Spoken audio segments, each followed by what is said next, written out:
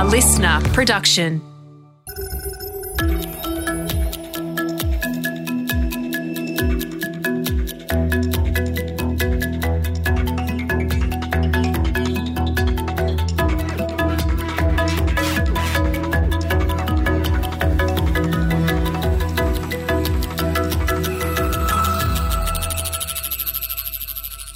There's a wonderfully informative website, Our World in Data. I've been using it throughout the series. I'll link to it on the website because it's full of all sorts of useful facts, such as the breakdown of the sources of carbon emissions in Australia by category. And top among these is electricity and heat. That's why we've spent the last 2 episodes doing a deep dive into how we can thoroughly and painlessly decarbonize electricity generation here in Australia. We can do that, and we can make ourselves richer by doing that. Now, the third in this list is transport, and that's why this podcast continues to be obsessively focused on the transition to electric vehicles. Electric vehicles aren't the future anymore. They're the present. Petrol vehicles, well, they're the past. That wasn't true when this podcast launched back in 2017, but times change. And transport may well and truly be in hand. But the second biggest contributor to Australia's emissions, this one looks a bit harder. Agriculture contributes almost a third of Australia's total greenhouse gas emissions. Put simply, growing our food is accelerating the warming of the planet. G'day, I'm Mark Pesce. The coming next billion seconds will be the most important in human history as we make a series of decisions that shape our future and the future of our planet. In this special series, we're taking a look at the nature of the problem before us. How can we make the transition to sustainability? In this episode, we're setting our sights on the oldest of the technologies of civilization, agriculture. We're examining how we can accelerate its transition into sustainability, doing the best for ourselves and the planet. That's coming up on the next billion seconds.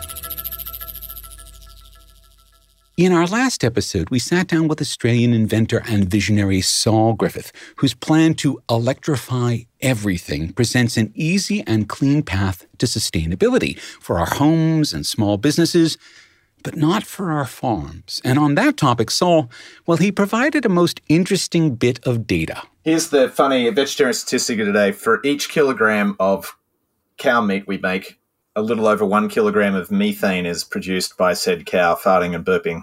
What I found funny is you could barbecue the piece of meat about 25 times over using the methane from... You could baste your steak in its own farts. It's a bit macabre, but yes, you could barbecue your steak using the gas generated by the cow as it digested the grass that would become your steak, because that's the way cattle work. In the ruminant stomach where methane is produced, that's a result of a microbial consortium that turns fibrous foodstuffs like grass and other feeds into utilizable energy products for the animal.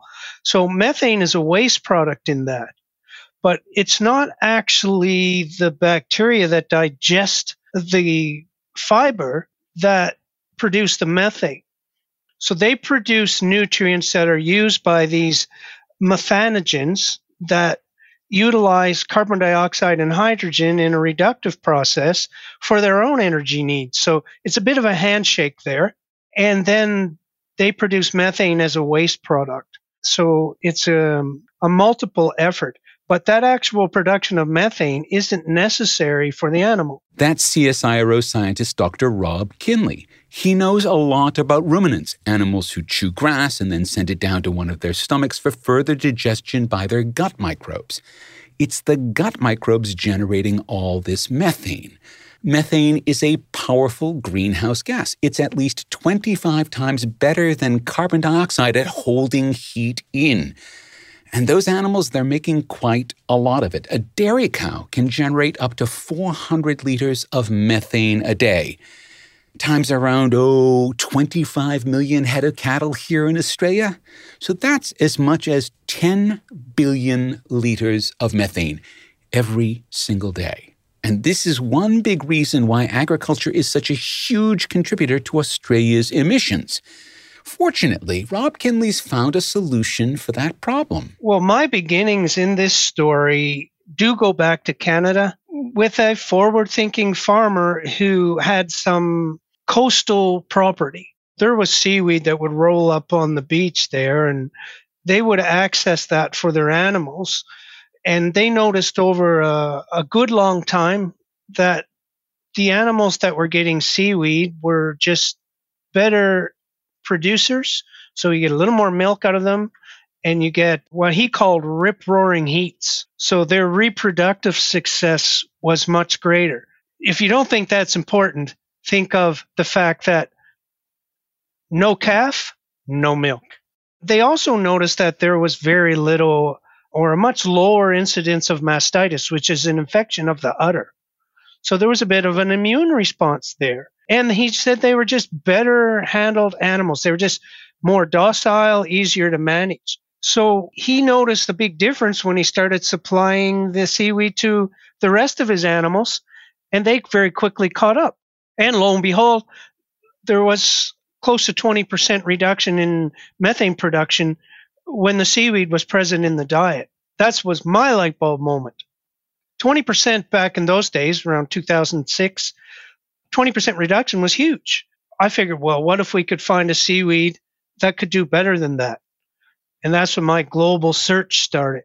We took all of the seaweeds categories, the reds, greens, browns, and even freshwater macroalgae, and made a wide selection of the types of chemistry that they represent. We got some candidates from those and produced a screening step that showed us that at the dose level or the inclusion level that we were using provided a universal reduction in emissions. The seaweed Rob discovered, known as Asparagopsis, it's basically a bit of a biological miracle. I couldn't see any methane at all. It wasn't just reduced. It was completely gone. So I said, okay, there's a mistake here. We had a leak. The instrument was broken. The needle, the valve, something went wrong. So I did it over again. And even on the second time, I didn't believe it. It was thought to be unheard of that you could take methane out completely without killing the system. You mix a bit of it into the feed of a steer or dairy cow, and they stop making methane. We just take raw seaweed, give it a rinse in seawater, freeze dry it, and crumble it into a powder and mix it directly into the feed. But you see a problem right away with that statement. We're mixing it into the feed, which means that the animals have to be getting a formulated feed. In North America, there's heaps of dairy animals on TMR. TMR is a total mixed ration, formulated by the producer to supply the needs of the animals based on the bulk of the feed.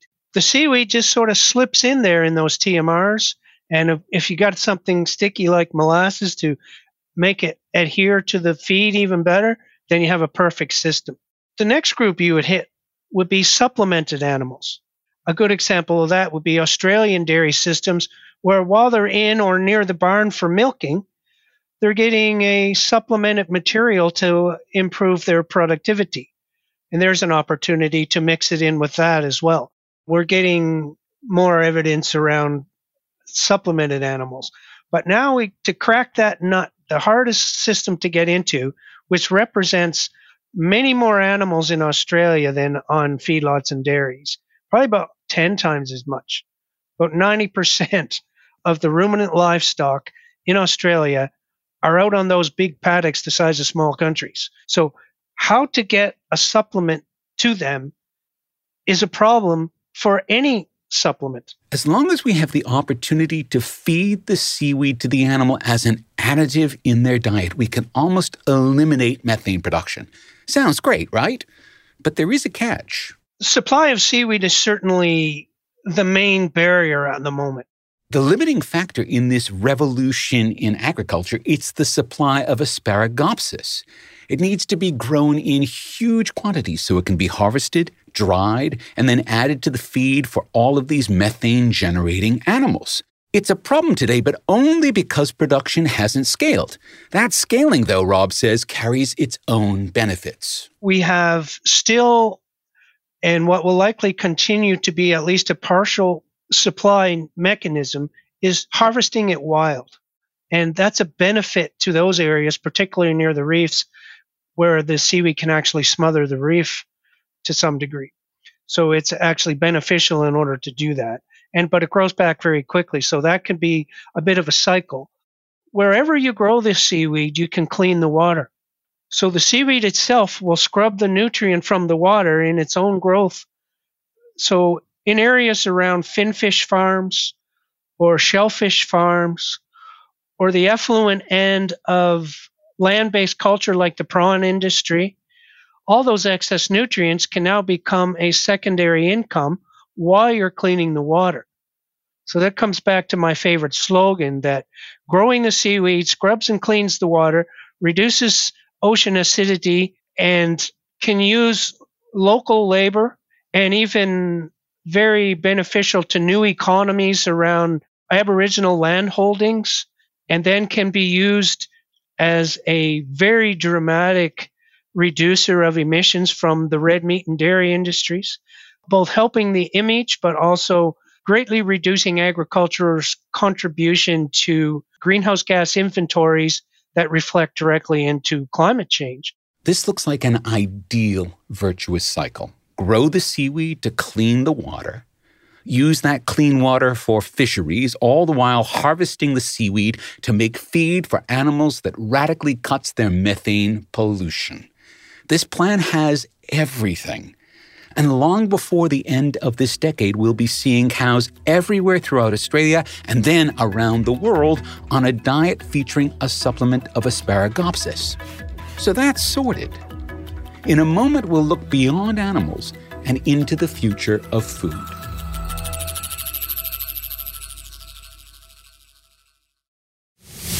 In Series 4 of The Next Billion Seconds, we did a two-part episode where we looked at the future of meat. We didn't focus on the sustainability of these new meat and meat substitutes.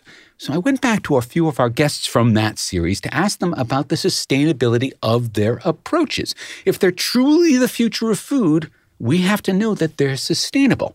So first we touched base with George Peppieu, who's Vow Foods CEO and is mastering the art of vat-grown meats. These are cells that are taken from an animal, generally without killing it, that are then cultured. And you can kind of think of them as being cultured in tanks that are similar to the fermentation tanks used to make beer.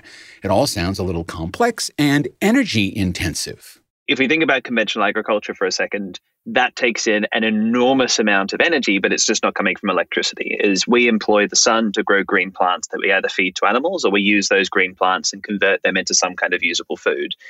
We as a species are getting much, much, much better at generating energy from the sun and other sources, which means we can, instead of using plants to convert that energy into biomass, is we can use other biological systems that are of our own design. The total net energy of something like a cultivated meat or a cultured meat production ends up being really, really similar, but much of that is coming from electricity generated by humans rather than energy that's come straight from the sun. If George is correct, then cultured meat could be as efficient as meat grown within an animal. But we, and basically every other food tech company on the planet, have to make really deep commitments to sourcing renewable, carbon neutral, or ideally even carbon negative energy to make the necessary impact that we want.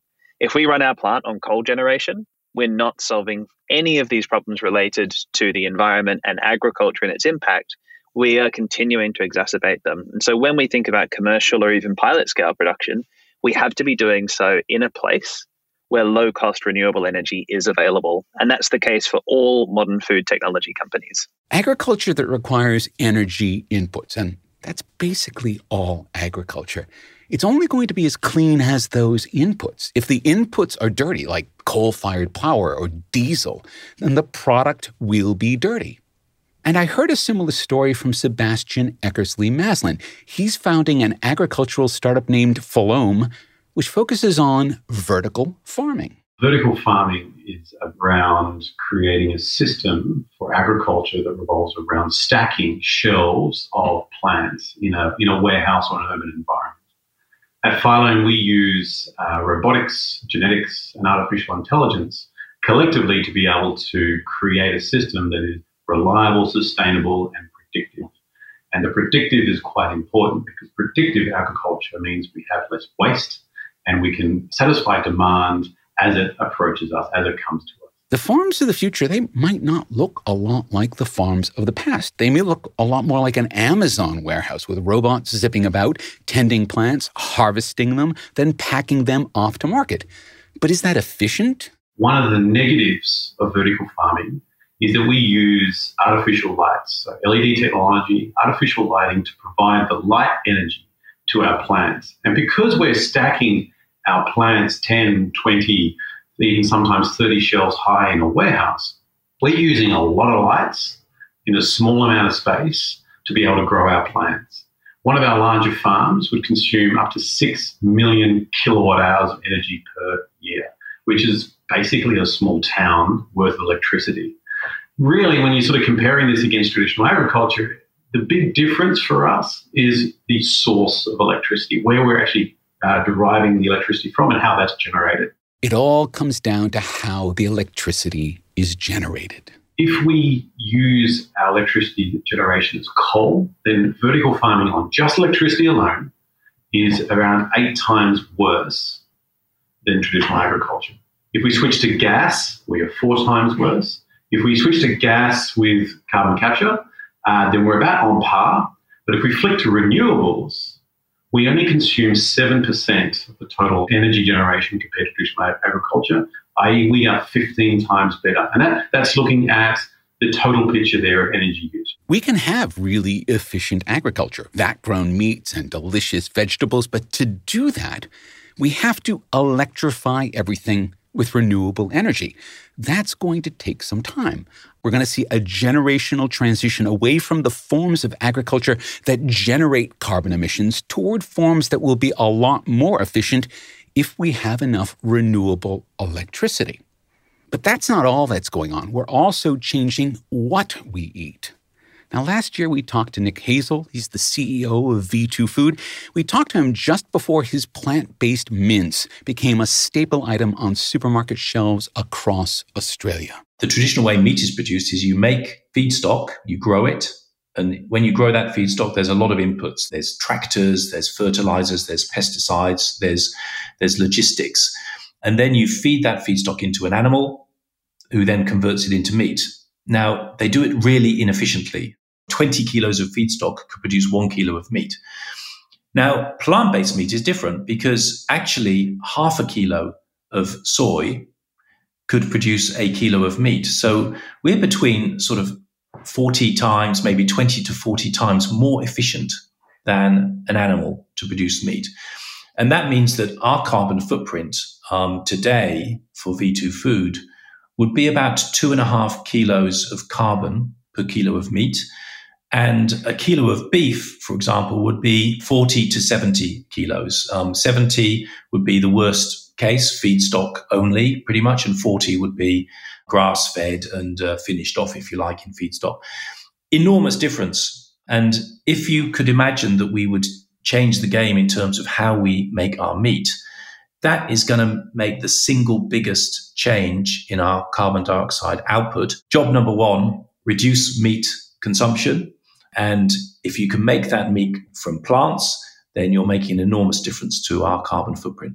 If we put meat aside, and this is probably not a binary thing where you suddenly pivot from being an omnivore to a vegan, but where we all find a new mix, a sustainable mix of protein sources. If we do that, then the emissions generated to grow the feed that's fed to the animals to grow the meat, all of that just vanishes. So now we have 4 different approaches to radically rethink agriculture. We can add Asparagopsis seaweed to cattle feed. We can create vat-grown meats using renewable energy. We can vertically farm all sorts of plants, again, using renewable energy. And we can substitute plant-based proteins for meat. Some of these rely on farmers and entrepreneurs taking up these practices. Some of these rely on the decisions that we make. But all of it is a transition that we're all part of. So the final word here goes to Werner Fuggersberger. Werner has been researching and developing new plant-based proteins for several years. He's learned that this is something we all need to be working on together. In this new environment, we all got to work together. The meat industry, the plant-based protein suppliers, the cell-based meat manufacturers, hybrid meat developers, and whatever other new discoveries we eventually will make in that space. We got to find ways to ensure that every person in the world gets to eat without ruining the planet. That's, for me, what we got to defend. We got to defend the planet, not just our business. So many competing visions for sustainable agriculture. Which one is going to win? Well, if we're smart, all of them. In our final episode, we'll draw together all the lessons we've learned on our tour of Australia's sustainable future and ask exactly what we can do today as individuals, as a nation, and as a species to make the greatest impact. That's our next episode. The Next Billion Seconds was written and presented by Mark Pesce, producer Ed Gooden, and sound production by Darcy Thompson. Big thanks to Saul Griffith, Rob Kinley, George Pepu, Sebastian Eckersley-Maslin, Nick Hazel, and Werner Fuggersberger for making the time to come on to our show. If you like this show, hit the subscribe button. And if you know someone else who might like it too, please share it with them. For more about the topics in our show, including links to the story about Rob Kinley's amazing seaweed, visit our website at nextbillionseconds.com. This is Mark Pesce, thanking you for listening.